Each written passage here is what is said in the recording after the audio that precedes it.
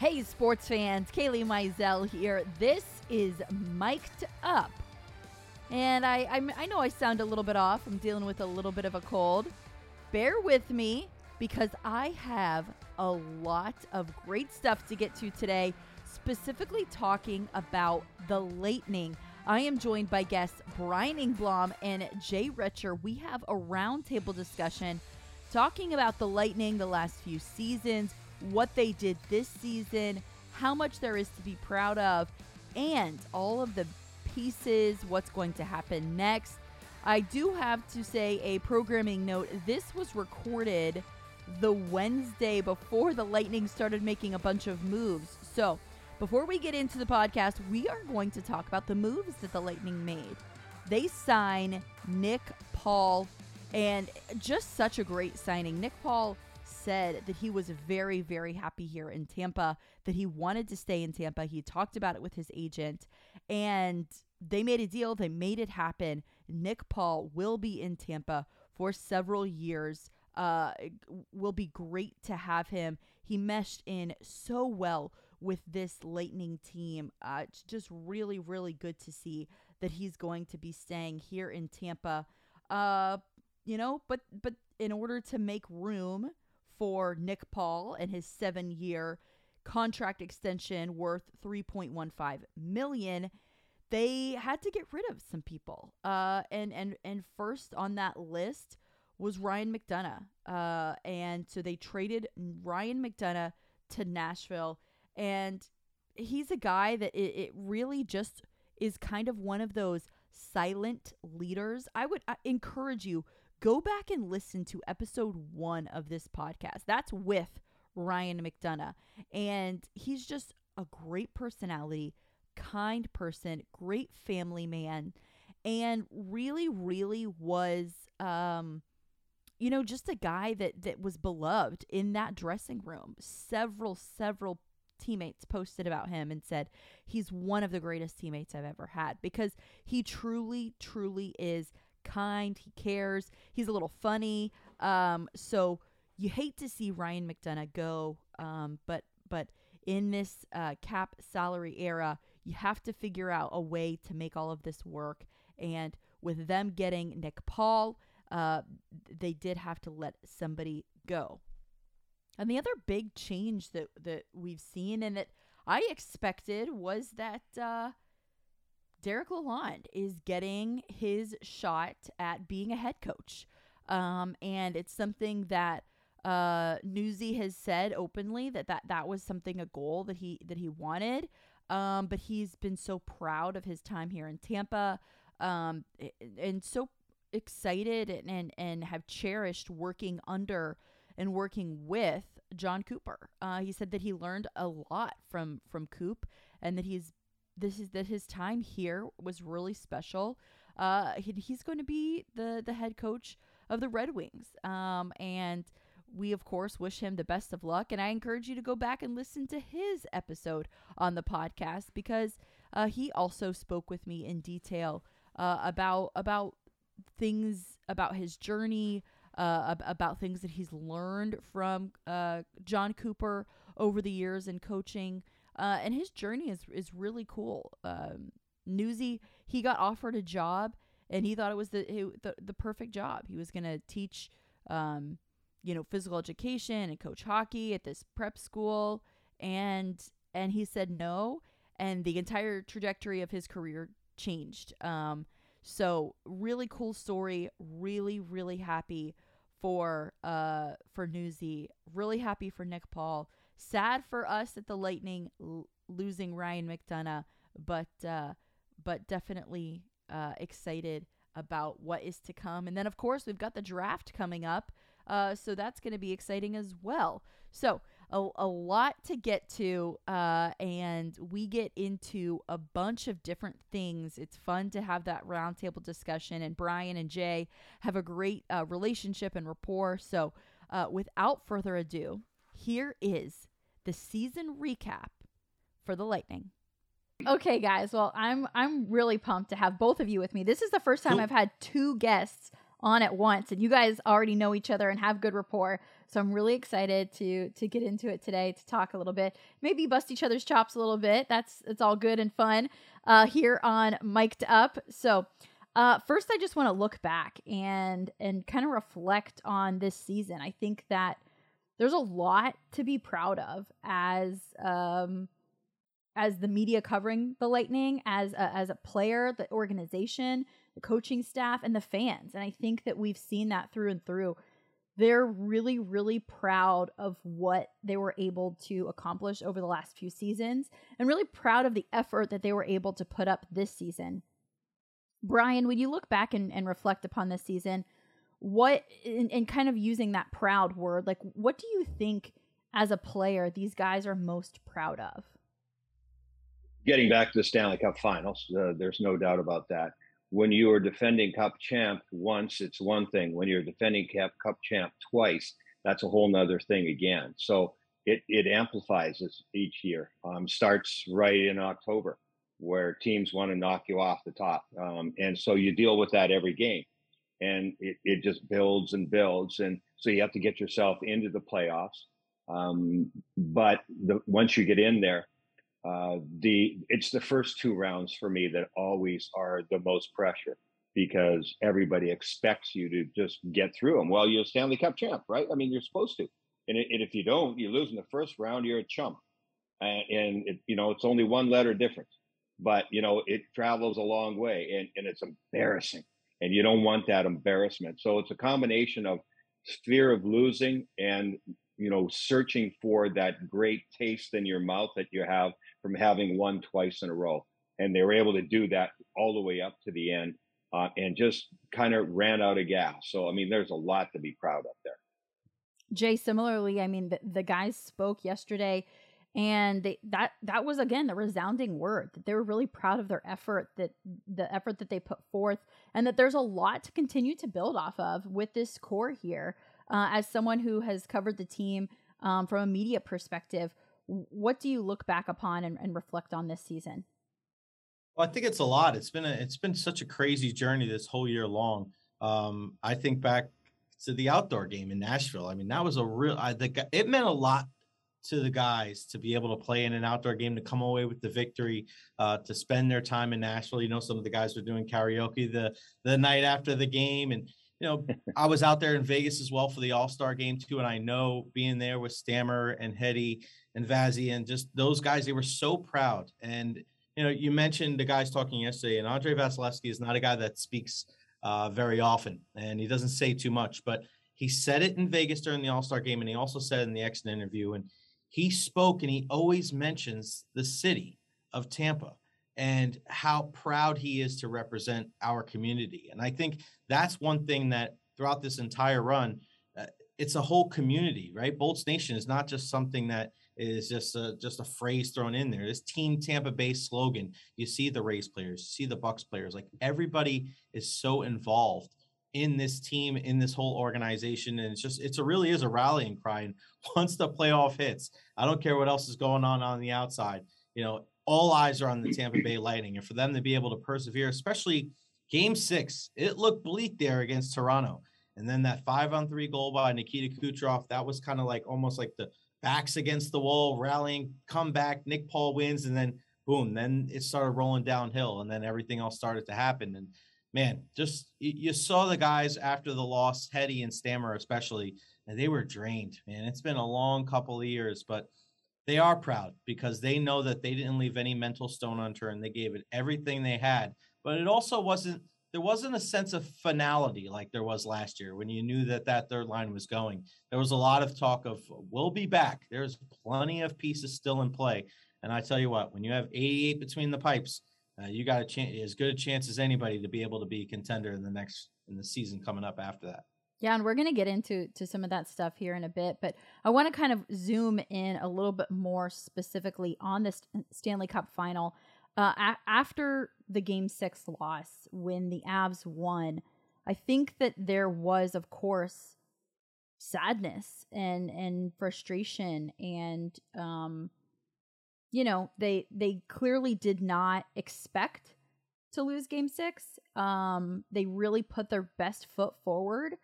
But we did hear from both the coaching staff and from some of the players that, you know what, they ran into a better team, and you got to give Colorado credit for that. When you're looking at that Stanley Cup final, Brian, are there moments in time that kind of, from my perspective, I see that, you know, Colorado did have a lot of effort, and it did seem at times like they were really controlling the game. They also got some like greasy goals. They also got like some bounces that went their way. And you know, John Cooper said it after the game. Like, hey, look, like sometimes you get the bounces and sometimes you don't. And I'm not saying that as an excuse. But what I guess the question I'm wondering is, how much better was Colorado? Like, I think that these two teams were matched up really well. Is it just a case, Brian, of they ran into a better team? Well, Colorado deserved the win for sure. The way they played, they were on a mission. There's no doubt about that. Nathan MacKinnon led them because right from the time they lost out last year, he said he was sick of losing. That's it. You know, I'm done with this. So he was really driven to get that cup, and he was willing to do whatever it took, and his leadership meant an awful lot. Having said that, yeah, they had the speed, they had skill, they had the determination. The playoffs are a lot more about will than skill, actually. And it is the marathon that everybody says it is, and it's also a battle of attrition. And unfortunately for the Lightning, that battle of attrition really, you know, played a huge role for them. When Braden Point was, you know, only able to play a handful of games, that's like taking Nathan MacKinnon out of the lineup for Colorado. You know, he's the transmission of the offense. He's the leading goal scorer the last 2 years in the playoffs with 14 goals each, and plus all the other assists and the threat factor alone. Even if he wasn't on a hot streak of scoring, it changes everything. And then you have guys like Cirelli, you know, at the end, both shoulders are done. You had Nick Paul, who had a bad shoulder and a bad knee, on and on. Belmar had a bad knee. Kucherov had a bad knee. All these things, you know, there's nothing you can do about it. The playoffs are also in Stanley Cup. That's why they say it's the hardest trophy to win, because it is so long. You know, you have to win 16 games. You know, there's nothing else really like it. And when you have such physical contact, it's second only to football when it comes to football, to contact as well. So you have all these things coming into play, and it's about who gets hurt and who gets hot, and then, you know, you need to have some fortunate bounces along the way. All those things are really big factors of who's going to win. And the Lightning would say, you know, looking back to prior 2 years, that they had those things. They were banged up, and look at, you know, Victor Hedman had to have his knee surgery a couple of days after they won the cup. But they were able to get through. Stamkos wasn't able to play that one 2 years ago, except for that one incredible shift where he scored. So they were able to manage that, and they got their breaks, and they won the overtime games. The interesting thing for me, too, was that the power play and the penalty killing, which propelled them through and put them over the top in so many of the series when they won the cup, and even in the first 3 rounds of the playoffs, it's the one of the biggest factors that came back around and kicked them, because their special teams, went into the tank for too long, and Colorado was better in that department. And so those few goals, look, 4 games were by 1 goal. 2 of them were overtime losses to Colorado. So when you don't have those special teams really clicking, that made a difference as well. It sure did. Yeah. And like I said, nothing of that is like an excuse, but I just wanted to get your insights into that, because I agree with you. Colorado deserved to win that series. I also, if the power play got hot, if there was a few other little things, I think that it could have easily gone Tampa's way as well.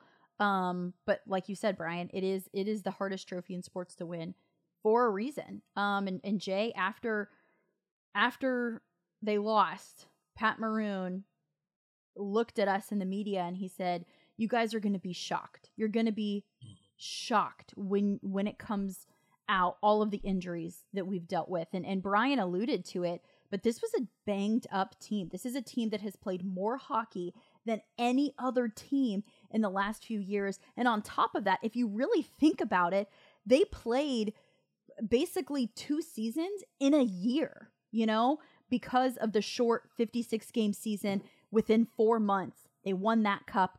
They have played so much hockey. They've had hardly any time off.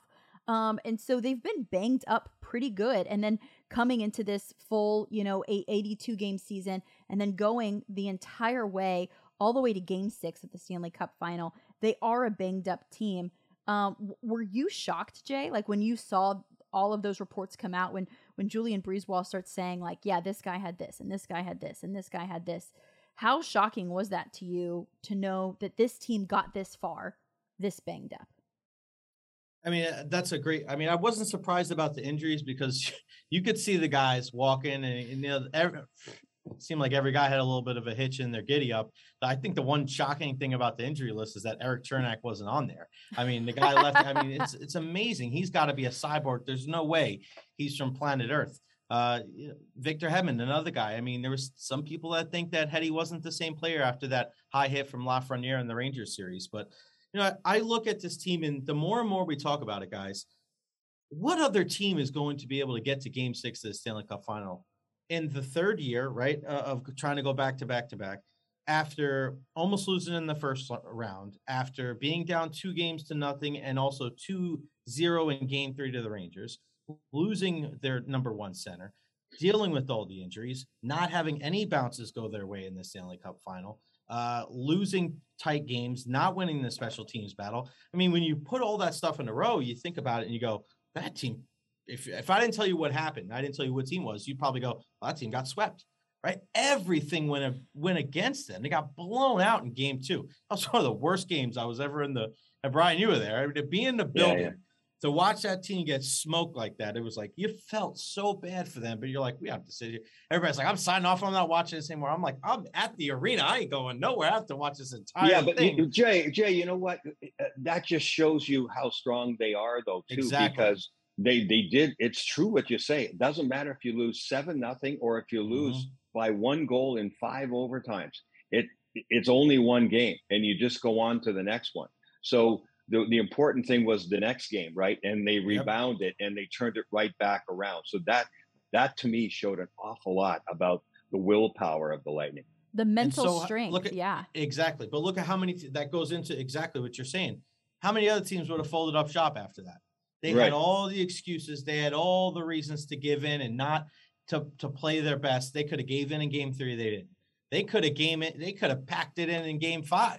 That could have been it right there, right? And most salutations. That was one of their best games of the playoffs.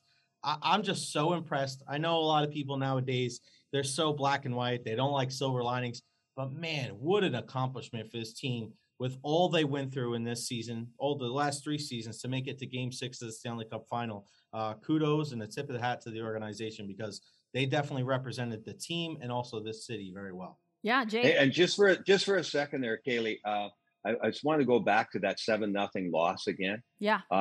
There was some really interesting factors in that one because Twitter was blowing up. There were a lot of people saying, how did John Cooper leave Vasilevsky as number 1 goaltender in for all 7 games? And it's really interesting, the tactics and the mentality. Now, there was an understanding there, obviously, about Vasi's mentality. He never wants to come out. He doesn't want to be pulled. And I know there are players, and I would put myself in that category too, where you go, well, the goaltender goes down, with the rest of us, if you're not playing well. But there are other factors too. Sometimes it's like, okay, the guy's hurting a little bit. He's playing hurt. You got to get him out of there. But what it was interesting to me is because there was so much publicity the next day about, wow, they got 7 on Vasilevsky, the best goaltender in the world. Everybody's been talking about it. But they didn't pull him. Coop didn't pull him. So he was still in there all the way. Like, you're not going to get the satisfaction. Then what happens right away in the next game is that the Lightning have a great game and Colorado pulls their number 1 guy almost right away, right? So they had a different situation where they almost said, like, people were guessing who was going to start the series. Well, was it going to be 1A? Was it going to be 1B? What was going to happen? How short a leash? And as soon as things start to go sideways, they pulled their goalie. Well, it turned out okay for them in the long run, for sure. But I found that a really interesting tactic. And I thought, good for you, John Cooper, and even more so for Vasilevsky, that they said, okay, you got 7 on me, but this won't even matter. And then you come back and win game 4 the way they did. And I think that shows the confidence in this group, in this team. And I think that confidence is also why that they really didn't expect to lose game 6. Like they really didn't. They're a very confident group. They're a proud group. They know what they have. They know the talent that they have. And I think that they're what both of you guys have alluded to is that they're a mentally tough group. And I'm wondering, in speaking and covering the team over the last few years and speaking to the coaching staff, I attribute some of that mental toughness to the coaching staff. I think that when I've spoken to Derek Lalonde, whenever I've spoken to John Cooper, they emphasize the mental part of this game so much. And of course, there's like physical strategies and there's things that you want to do and there's structure and all of that kind of stuff. And I'm not saying that that's not important. But when you have guys who are as talented as Andrei Vasilevsky and Nikita Kucherov and Braden Point, Steven Stamkos, Victor Hedman, up and down the line, we can name all these guys, right? When you have guys that are that talented, and you alluded to it before, Brian, it's will. It is will more than skill. They have the skill. They've had the skill for a long time. And what they learned after the sweep in Columbus was that they needed the will. They needed the mental fortitude to climb and get to that mountain, right? I like I said, I attribute a lot of that to the coaching staff and efforts that the coaching staff has really made in the last few years to make this group mentally tough. And that's why I think this group is going to be successful for a long time. That's why I think this group is going to be a dynasty. Brian, kind of going off of that, when you look at this team and into the future, they still have very, very skilled members. They still have that will to win. John Cooper is still here. They have a lot of pieces still intact. To me, it seems like, again, kind of like sky's the limit. Like they're gonna get a normal summer break and then come back and they still want to win. Oh, yeah, there's no doubt about that. Once you get that taste, you want it again and again. That's for sure.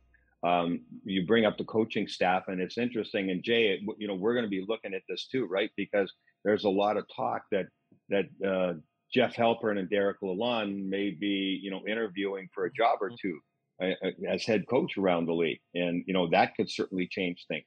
Coop put together a staff that he has connections to, and that he obviously really likes, and they have all the pieces they feel like they need. It'll be interesting to see moving forward here if all the pieces are going to be there next year. Yeah, it's a great point, Brian. And, Ian and I were talking about this the other day, too, about how you have a coach this year, but the assistant coaches, they're such a huge part of it. And also your former coaches as well. And, we think about the assistant coaches now, but I think back to guys like Todd Richards, who's no longer with here. I think back to a guy like Rick Bowness, who was in charge of the defense years ago, that was right there with Victor Hedman.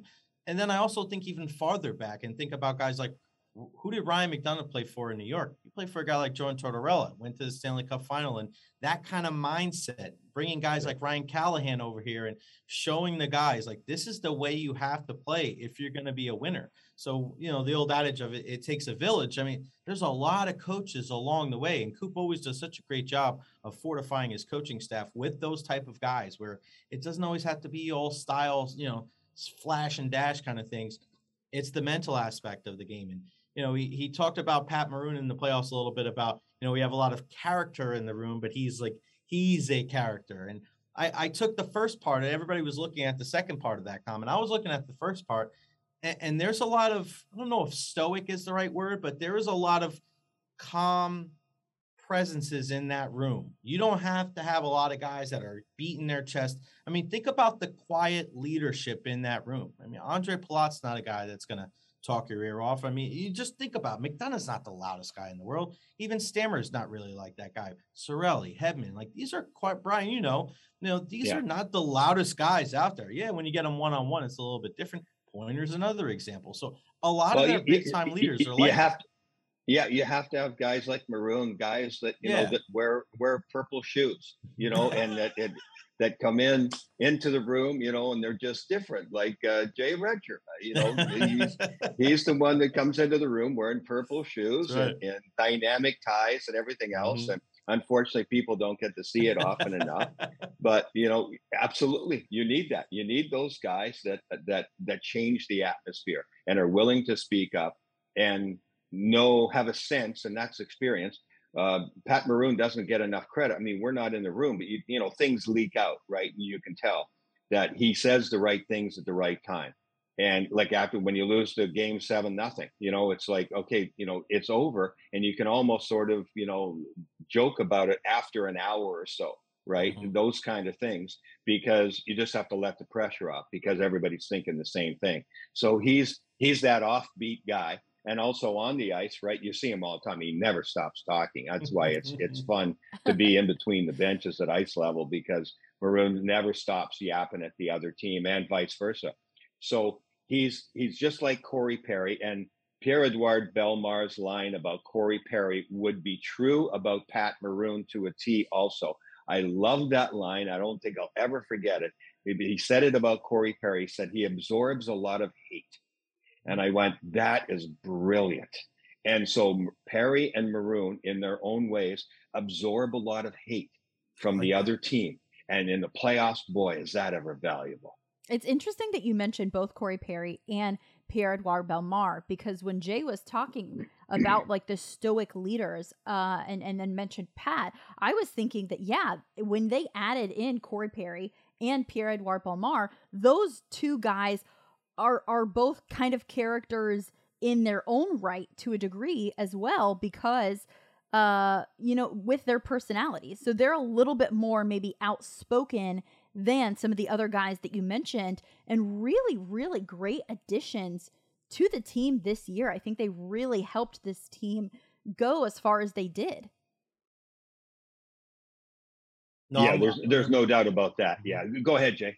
No, I was just going to say, you're totally right. That school bus line, I know they broke them up a little bit there because of the injury to Point, but I mean, I tell you what, in Game 5 in Colorado, to me, the best line was the fourth line. Riley Nash, Pierre-Edouard Bellemare, and Pat Maroon. Maroon was all over the place. He was yapping. That was a Pat Maroon type of game. And, kudos to Riley Nash. I mean, he was the guy that came in and he could have looked out of place. And I thought he gave the Lightning some really, really good minutes, and he injected some life. He's not a guy that's known with this blazing speed, but Julien Brisebois, I mean, it always goes back to him, guys, right? I mean, you think about it, the deals that he makes, it's not just, all right, finding the gems, finding the Nick Paul or finding the Hagel or the Goodrow sometimes it's just like bringing in the veteran piece.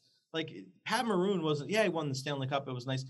Nobody thought that Pat Maroon would have the impact that he did, even though he was a Stanley Cup champion. I mean, he's one of the most beloved figures in the history of Tampa Bay sports, not Tampa Bay Lightning history. In Tampa Bay sports history, people will always remember the big rig Pat Maroon. He became Florida, man. He's a guy that's from St. Louis. Think about that. To bring in Bellemare, to bring in Perry, like even a guy like Jan Rutta years ago, the trade for left-handed defenseman on the blue line, forgot who his name was, but there was a trade there. You bring in Jan Rutta. Listen, Victor Hedman's play always seems to even itself out when Rutta comes back. Rutta's that solid guy. And Brian, you and I talked about this ad nauseum, and we asked you on Beckles and Recher months ago. People want to know. It's so hard to tell how important a stay-at-home defenseman is because you can't judge based on points because those guys don't score a lot. But he's steady Eddie, and he scored that goal to start Game 5. So Brisebois, it's not always just about bringing in those guys that are top 6 guys. Chemistry. He knows what pieces fit with everything else and to get the most out of those players. Well, chemistry is the most undescribable thing for a GM. And the teams that are really good teams, to get them to that next level, that's the hardest job of a GM. when you're building a team that's in shambles and you're building it up, you got a big margin for error. Almost anything is going to be better than what you got, right? So you get some draft picks and you bring in some big name players like, oh, this guy's great. Well, now you get a team that's, in the top 10% or so, and you think you have a legitimate shot, but you're missing one or two pieces. How do you get those pieces, especially in a salary cap? That's for sure. So that's the difference. And chemistry gets overlooked. You keep plugging in numbers and numbers and numbers. Like Moneyball's important, but at the same time, Pat Maroon came in because you're trying to get the chemicals right without blowing up the lab. And it's a very fine line, because every year you'll see teams that it could be in football too, it could be in baseball, I'm sure as well, where you need that last one or two players. Who are they? How can I get them? And can you get them? And if you get the wrong players because their personalities don't fit, and that does happen. And then, GMs make their deals and then they sit back and go, okay, they cross their fingers and hope the coaches can get them over the goal line. But in Maroon's case, though, too, he had an advantage because they knew they needed that. And he had played for Cooper, right, in the North American Hockey League and had won championships. So Coop knew him really well. And I know he went to bat for him and said, we need this guy, because they needed his toughness, too. And that was an important factor going back to, 3 and 4 years ago, where they needed a guy like Pat Maroon before he came here. They needed a guy who knew how to win. Blake Coleman. Yep. Yeah. Look at Goodrow and Coleman, the impact that they had this year. I mean, sure. Goodrow, the Rangers probably overpaid for Barclay Goodrow, but they knew they needed that type of guy. Of course, they brought in Ryan Reeves too, but you're talking about a team that didn't make the playoffs, and then a team that went to the Eastern Conference Final. Look at Blake Coleman with Calgary. He goes in there. They were one of the toughest teams. I know they didn't have the playoff success that they wanted, but Brian, you watched all the teams this year. Calgary was one of those teams where it was, at times, they were one of the hardest teams to play against, because they were just after you and after you and after you. And with Sutter up there, he's got the experience. And that's why he wanted Blake Coleman, right? Because you wanted that fresh winning experience. And same thing with the Rangers.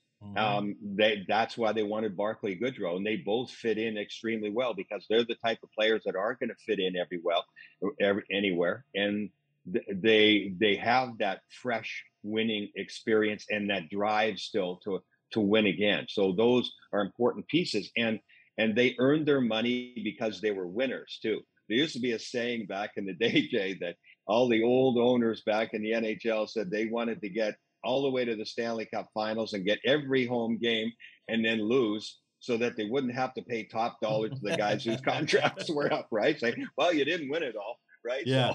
So. But you mentioned that winning experience, and that maybe that's why they paid for that. And I think that, to your guys' point, that's why bringing in Pat Maroon was so integral a few years ago, because I remember times during that 2020 season where, we're talking to some of these guys. Specifically, I remember after the dad's trip to St. Louis, they lost to St. Louis. And I remember hearing a story that Pat Maroon, they saw some of the Blues players out and the way that they handled themselves or something. And Pat Maroon, maybe you told me the story, Brian, but Pat Maroon pointed over and said, you see those guys? That's what winners look like. That's how winners act. We need to be that. Like, if we're going to win, this is how we need to be. And you bring a guy in who's done it, who's climbed the mountain, who's won. And I think that adds so much. But like, alternatively as well, this is a group of veterans. There are some of these guys who are a little bit older in the league. And so then you bring in a guy like Nick Paul and Brandon Hagel, and that adds that freshness as well. So, I mean, like you guys are both saying, Julien Brisebois, I think that he's very much a mastermind in this. Bringing in Nick Paul fit so well. Bringing in, the young freshness of Brandon Hagel fit in so well with that Cirelli and Killorn line. They looked great together. It really did a lot for this team back before the trade deadline. Yeah, it's the whole staff. I mean, you have to have your scouts out there, scouting all the teams in the league and looking for those pieces that you think you need. And then Julien being able to make the deals to make it right. and you get criticized right away if you don't win. And he's got the the added advantage now, but you have to go out on a limb. It goes back to what I said before. When you're one of the top teams, but you're missing one or two things, how do you get it done? And if you don't, everybody said, because you don't get something for nothing. So if you trade away draft picks or whatever, everybody's ready to come right back at you and say, oh, wow, now you've given away draft picks and you didn't win, and now you don't have those picks, and what are you going to do later? I mean, Monday morning quarterbacking is the easiest thing in the world. So you have to have some guts, and you have to, believe in what you're doing. And you have to have good people who have looked at these guys and went, yeah, that's the guy we need. He fits all the criteria. And Julian is really a heck of a GM. There's no doubt. He learned his craft, and he is a very smart man. And that means that the team's going to be good for a really long time, too. So taking a look at these pieces, we heard yesterday from Julien Brisebois. He said that he wants to keep Jan Rutta, he wants to keep Andre Palat, and he wants to keep Nick Paul. And all three have expressed the want to also stay here in Tampa. And he said that he thinks that he can get all of those deals done. We're hopeful. What do you think that would mean, Jay, to bring those three guys back? We've mentioned all three of those guys. They're incredible players, and I think they bring a lot to this Lightning team. Well, first off, I'd love to be 6'5" and go in time machine and go play on the Canadiens teams with Brian and win the Stanley Cup. But unfortunately, we don't get the benefit of doing that. Listen, if there's one general manager that can do it, it's Julien Brisebois. But the problem is that with the salary cap the way it is, you're going to have to subtract some guys. And unfortunately, you can't bring the same guys back. So yeah, you'd like to bring those guys back, and everybody in their I don't know if I've heard many players in their exit interviews ever go, yeah, I really didn't like it here. I'm not going to come back. See you guys. Who wants to leave Tampa anyway? But it's funny that you say that, because I saw Nick Paul after all the exit interviews, and he was walking out and he looked so happy. He was like doing like a little stick handle move. He has a Florida hat now, and he was like smiling. And I'm thinking to myself, he doesn't look like a guy that's given the old, this was nice. He had that look of like, I want to come back here. He didn't look like it was the last time he was going to be in the building. Now, with that being said, if somebody comes on and goes, hey, Nick Paul, here's a contract for 4 years and $6.2 million or something like that, it'd be tough to turn that down. The no state income tax definitely helps. So that's where Florida, teams like the Panthers and the Lightning have the advantage over some other teams. But it's going to be tough. It's going to be tough. Maybe not those guys. Like Rutta, I don't think is going to be a problem. If Rutta's going to be back, he'll be back. Yeah, they'll find a way. He's not going to break the bank anyway. But I find it hard, Brian. I don't know if you agree with me or not, but the way he played down the stretch, and the more I think you talked about his history with this team, it's tough to think that Andre Palat's not going to be on this team somehow next year, because, man, he's such an integral part. And it seems like throughout the history of this time with the team, when other guys have gone down, when there's been a little static play, 18 has been that guy. He's played good, solid defense. He's good. He scores big goals. Remember when he went through that scoring streak in the regular season? You and I were, right. Oh, man. And then he turned it around, and then he found the back of the net, and we're going, oh, man, you look at his end total, you would never know that he went through a long streak. So, again, I go back to my first statement. It's not likely, but if there's one general manager that can finagle his way and bring back as many pieces as possible, it's the aforementioned Julien Brisebois. Andre Palat's a clutch guy. I mean, he's proven that. He got votes for the Conn Smythe Trophy this year. I mean, that pretty much tells you. When push comes to shove and you're in the playoffs and everything, he has scored so many big goals over the last 3 years, including this year. He had a fantastic playoff. And, yeah, he is the kind of guy you absolutely want to have on your team all the time. He doesn't say much. He's no maintenance at all. He's just all good news as far as the coaching staff goes. And so why would you not want him back? But yeah, it's the dollar threshold, and what can they do there? How much he's going to have to take a hometown discount, I think, all things considered. How much will he take, if he stays? But he's also the type of guy that, just looking at his personality, he's one of those that is likely to say, hey, I like it here. I love Tampa. This is a great team. The grass is not always greener somewhere else. I've already made really good money and I'm going to be fine for the rest of my life. I just like a couple of more years and a couple of more chances to win Stanley Cups here. I could see Andre Palat being that guy for sure. What that dollar figure is, can they do it? I don't know. They want to keep Nick Paul, and how much are they going to have to pay for Nick Paul? Because he's going to go up at least double and beyond probably his current salary. And so that's a big difference already because they're right at the line. They're always going to be right at the maximum, the salary cap. So if any one guy's salary doubles, you already have an issue. Jan Ruda will fit in there. Yeah, they pretty much know the level, and so does Jan. If he wants to come back for another year, he knows the financial level he's probably going to be at. Unless somebody waves some more money at him, he might say, "Yeah, okay, that's it. I'm done. I won. I did this, whatever. I'll take the rest of my money." Everybody's different. You can't. Everybody's individual situation by age, etc. And you're always calculating your money for sure. But I think the Nick Paul number is the key one in many ways. And look, let's face it too. They need fresh blood. You need a little fresh blood each season. Yeah, you keep the core together. And Andre Palat, again, is a very important cornerstone player in that group. So a really tough decision here. Do they make some room? Maybe there's a deal to be made this summer involving some guys, and they bring in some younger players. They're going to need some speed by next year too. And I think that's the one lesson they'll be looking at going, that's where we were hurting. Yes, we were banged up, and yes, we weren't at maximum efficiency because of all the guys that were hurt and were missing. But at the same time, I think you see the game is getting faster and faster, and you're going to need some fresh young blood with some really good legs, some wheels in order to add to this team as well. Brian, Kailey, if I could jump in, I want to ask Brian this question. Do you think that Colorado was the only team that could have beat the Lightning in the final this year? I just feel like the reason why I say that is because I feel like, because what you just said there with the speed, I feel like with everything that the Lightning have gone to, the one team that was really going to give them trouble, it was going to be a team that could really work and a team that can really skate and get up and down the ice. Do you think Colorado, I mean, was there anybody else out there in the West? I mean, you could say Edmonton, but you know where their deficiencies are there with depth scoring, maybe on the blue line, obviously between the pipes. But I know they were the last team standing, but it just seemed like that was, if there was one team, it seemed like when it was all said and done that we're really going to give the Lightning trouble, it was going to be Colorado.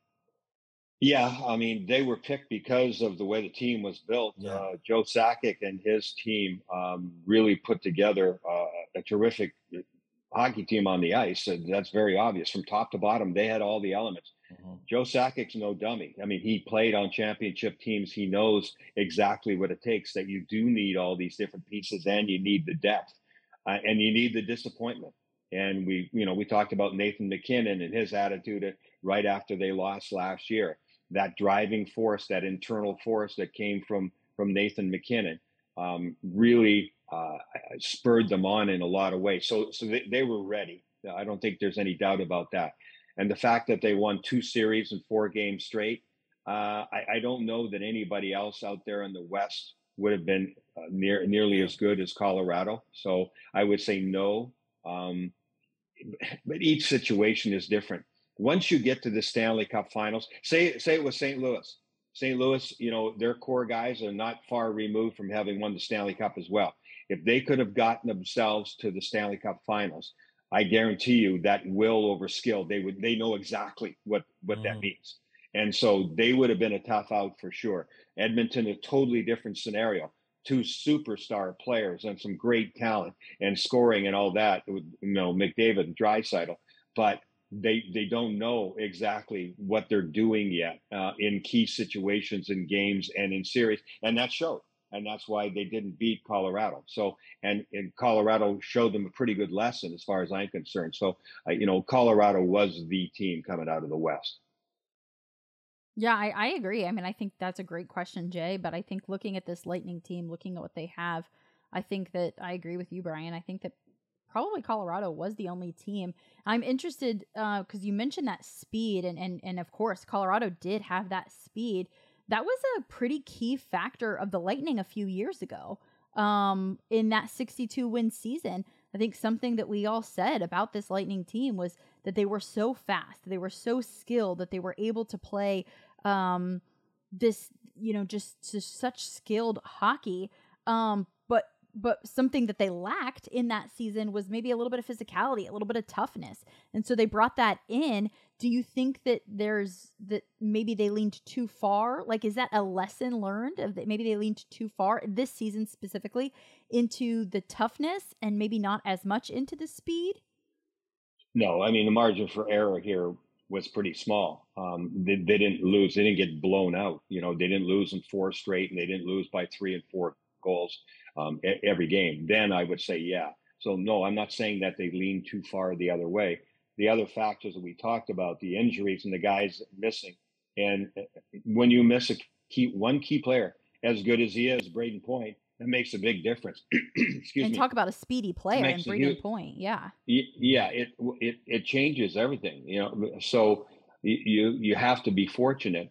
All I'm saying is that moving forward here too, the speed element is very important. And so they're going to have to make sure that they have enough speed in the lineup. Look, you have teams every year that you say, Jay, we'll talk about your Islanders here. We say all the time about the Islanders, and it's true that they're built for the playoffs. But I think they have to make a tweak or two to bring in a little more, sort of upscale scoring talent that maybe is not in your Islander mode, put it that way. They need another Matt Barzal kind of game, or a goal scorer, somebody who can really finish, because you have to get there. You have to get into playoffs. There's so much parity that getting to the playoffs is an issue. And yeah, once they get there, they're built for the playoffs, but all well and good. Players will not grind. They're not going to grind for 82 games. You can't have a team anymore. I'm totally convinced of that over the last many years. You can't grind away for 82 games. The players just won't put up with it. You have to have enough skill. That skill will win you some games in November and January. Yeah, it's a great point too. And with a guy like Barzal, I feel like there's such a big disparity between his skill set and everybody else on the team that at times it's kind of a 1-on-4 type mentality. And that's what really hurts them. And people will say, oh, well, Barry Trotz did this. And, oh, yeah, look at, the defensive style. Well, let's not forget, Barry Trotz won the Stanley Cup, and he had Alexander Ovechkin and Kuznetsov and Backstrom and TJ Oshie on his team too. Right. So, yeah, they played a much more defensive game. Kind of going back to what you were saying too, Kailey, with the speed. I mean, you look at that team in 2019. I mean, when you lose guys like Matthew Joseph and Yanni Gord, and then later on in Blake Coleman, I mean, those are 3 very speedy type players. But speed doesn't always mean that you're going to be the better team. And I don't know if you guys agree with me, but, we were kind of going over this over the last couple of weeks or so. You could argue that the Lightning didn't have the speed advantage in any of the 4 series that they played. I mean, you could argue that Toronto was a faster team than them. You could argue that Florida was the fastest team, a lot of people would say, this year. The Rangers look faster than them through 2.5 games, and we know Colorado was probably the fastest team in the NHL. So the Lightning still, with having the speed disadvantage, for lack of a better term, in all 4 series, still went to Game 6 of the Stanley Cup Final. And kind of what you said too, Brian, is, what happens is you get this whole way and you come up 2 games short, and people want to analyze the team like, what the heck went wrong? Well, if you have one bounce go this way, one bounce go the other way, people aren't being as critical, and people aren't looking over it with the fine-tooth comb as much, going, oh, well, what went wrong? I mean, you're right. The margin for error was so close. And when you're one of the final 2 teams standing and you play in the last game of the year, that means you had a great season. So I think the margin for error was very, very small with this Lightning team. Yeah, I know going into Game 6, Cale Makar and Taves, the top D pair, they were each -3, and McKinnon was -2 at even strength. Mm-hmm. So that shows you that the tactics and the way that the Lightning played defensively, the way they defended against those star players, was getting it done. I didn't update it. I'm sorry, I'm not sure exactly in the last game whether they were on for even strength or whatever, but still, they would probably still be minus players in the and look how fantastic everybody was talking about, especially Makar, right, and McKinnon. Oh yeah, he won the Conn Smythe. At even strength, they're being outscored by the Lightning. So all the things were there. They accomplished the things that they wanted to do in many ways. They just came up a little short because special teams were a factor for sure. That could have put them over the top. It happens. Yeah. We've seen them do it where they go on runs and their power play destroyed Florida 2 years in a row. 2 years in a row. I mean, you go back to that. We were hoping that the series against Florida this year was going to be like it was last year. It wasn't, and it just shows you how adaptable your team has to be as well, too. Because sometimes what you think is going to happen doesn't happen. You have to be able to play more than one way. You have to be able to play some offense and show some skill.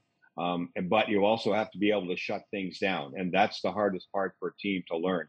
And that's the part that Colorado did learn and Florida did not learn. And their power play stunk. Their power play was really bad, Florida, in the playoffs in that first series. And they finally got one. I think it was in game 3. And there was no plan B. There was no plan B. Mm-hmm. They didn't know how to survive without that. And exactly, you have to be able to play more than one way. And I think that's, I mean, everything you guys are saying is credit to this Lightning group and that they figured out ways to play, even with, not having that special teams battle all throughout the Stanley Cup Final. They still took it to game 6 and with not having the bounces, with not having these things.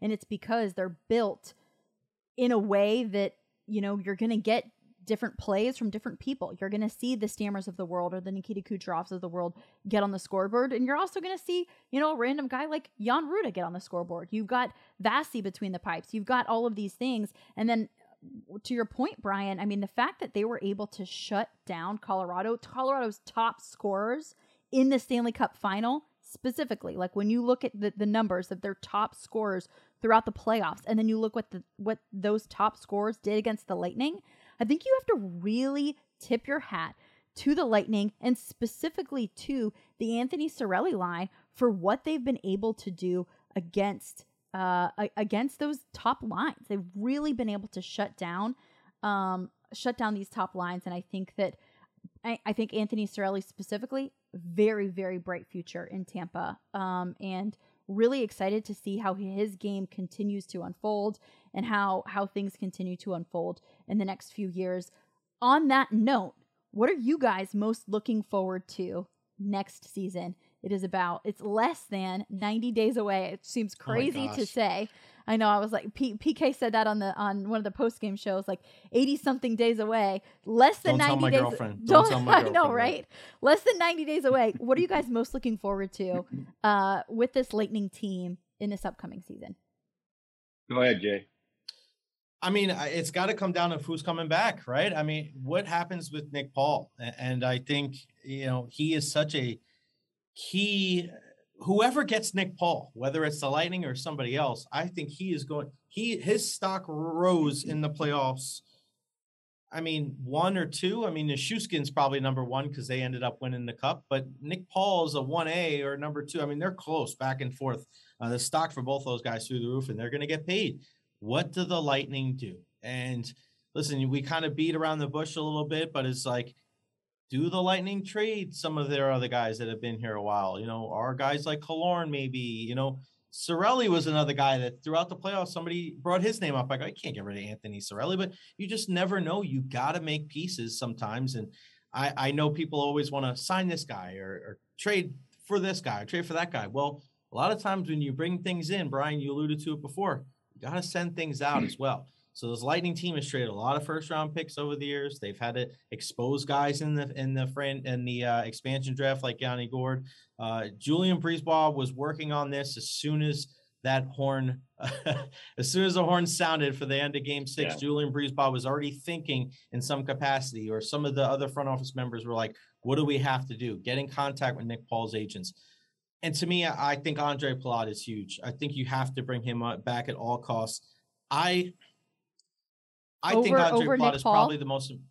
Yeah, I think so. I think Andre Palat is more important to bring back than Nick Paul, because I just feel like he's a guy that's been there before, and he's a guy that makes Nikita Kucherov better. He almost provides a safety blanket for Nikita Kucherov, where if Kuch doesn't skate back 100% into the defensive zone, you have a guy like Andre Palat that's going to get back. How many times did we see it in the postseason where that third man coming into the offensive zone got a pass as the trailer, and Andre Palat was the guy that lifted up his stick and knocked the puck away. That's a centerman's job usually. I mean, how many, Brian, and you know this, usually the best defensive forwards in the game, the Barkovs, the Bergerons, the Kopitars, the Taves, the Sorellis, are centermen. How many really good wingers are defensive players? Maybe you got Mark Stone. Palat's of that same kind of ilk.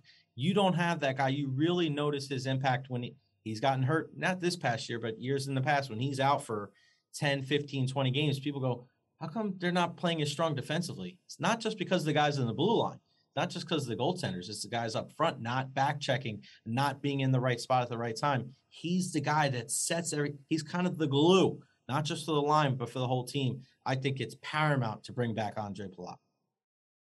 Yeah, I'm looking forward, like you, to see what's the team going to look like. And what it looks like at training camp is not necessarily what it's going to look like at the trade deadline, too. And we've certainly seen that over the last couple of years. You know, you need that key piece or two, and you try and make some deals there. So it changes right before you go into the playoffs. The chemistry situation, that's really important. If you're trading guys that have been with the team for a couple of years, they have a really tight-knit group. And so you have to be careful that you don't damage the feel that the room has too. But you know what? That goes back to the leaders on the team and the coaching staff to say, if that does happen, there's maybe a key guy that's gone. Okay, you know, we have to move on here. We want to win again. It's unfortunate. They're all big boys. They know. They already know that not everybody's going to be back. It's impossible. And you have to keep making changes. You need that freshness, and it's a big job. So that is the number one element that I'm looking at too. What's it going to look like, and what's it going to feel like, and that refreshing feeling. They've got a couple of months off. It's enough. It's been 2 unprecedented seasons in NHL history because of COVID, and they win both times. 56 games, then 70 games, with a month and a half, sometimes 2 months in between the supposed end of a season, and then, you know, the training camp, the playoff bubble. I mean, it was just emotionally and psychologically really difficult 2 years. And then this year, try and get back to normal in 82 games. That was tough. That was tough for everybody. I think that's why we all feel so tired right now, because we're not used to it, because everything has been so off balance for the last 3 years. Now they're going to try and get everything back to square one and have a normal season, 82 game schedule, hopefully, and training camps on time and finish earlier in June than we did this year. So that's the challenge. They have a couple of months off, and hey, you know what? It's enough. You know why? Because it has to be. Yeah. And the other teams that have had 4 months off, you know, by the time it all, you know, rolls around, the teams that didn't make the playoffs, they don't want 4 months off again. No. You don't need that much time. I can tell you that. So it'll be fine. But seeing what the team is going to look like, that's the number one thing. And it will look exciting, and it will look potentially different. And we will keep all of you guys updated on that. Getting into the final countdown. It's the last 4 questions we ask everybody. I will start with you, Jay. Jay. All right. What is your Happy Gilmore-esque happy place? Happy Gilmore. My breakfast spot that I go to on Long Island when I go visit my family, Stuff-A-Bagel. I've been going there since I was a kid. When I order a number 4 bacon, egg, and cheese, salt, pepper, ketchup, and I sit there and drink my chocolate Nesquik, and I sit there, and it's the same people working there for 30 years. That's my happy place for sure. There we go. Brian, what about you? Happy Gilmore-esque happy place. Wow. That's a tough one. I'm not even sure. I mean, I enjoy being at home. I sit on my back porch looking out at the pond in the afternoon when 5 o'clock rolls around. I have a glass of wine and I sit and watch the neighbors, and we just sit and talk out back. That's my thing. That's what I like to do. Lapdog in your lap? He's a little too big. He's a Great Dane, I 165 pounds. That's why I joked. Have broken legs if he sat in my lap too long. My Great Dane thinks he's a lapdog and tries to sit in my lap. as Great Danes do. They're not very spatially aware, but both of those sound like great, happy places. Question number 2, Jay, if the Tampa Bay Lightning team was a person, who would they be, or how would you describe them? Oh man, this is a good one. I would say, I'm going to go off a little bit. I'm going to say that the Tampa Bay Lightning would be like famous actor Denzel Washington. Smooth. They could do a little bit of everything, be a little comedic. Okay, they have character. They're respected. They're winners. So I'm going to go Denzel Washington, smooth as silk, Tampa Bay Lightning. I like that. Brian, your answer? Oh, these are good. These are tough ones. Yeah. I'm really putting you guys in the hot seat. I end it with the hard-hitting questions. Yeah, no kidding. Let's see. I think Tom Cruise. Okay. Yeah, okay. Yeah. Mission Impossible, right? You have to adapt. Yeah, things happen, things blow up. You have to deal with it, and you have to win in the end. And they're really good at that. Do your own stunts and all of it. Okay, if you guys could go back in time and tell your rookie season self, for you, Brian, or you, Jay, when you first got into radio, if you could give yourself a piece of advice back to your younger self when you first kind of started off, what would that piece of advice be? Brian, we'll start with you this time.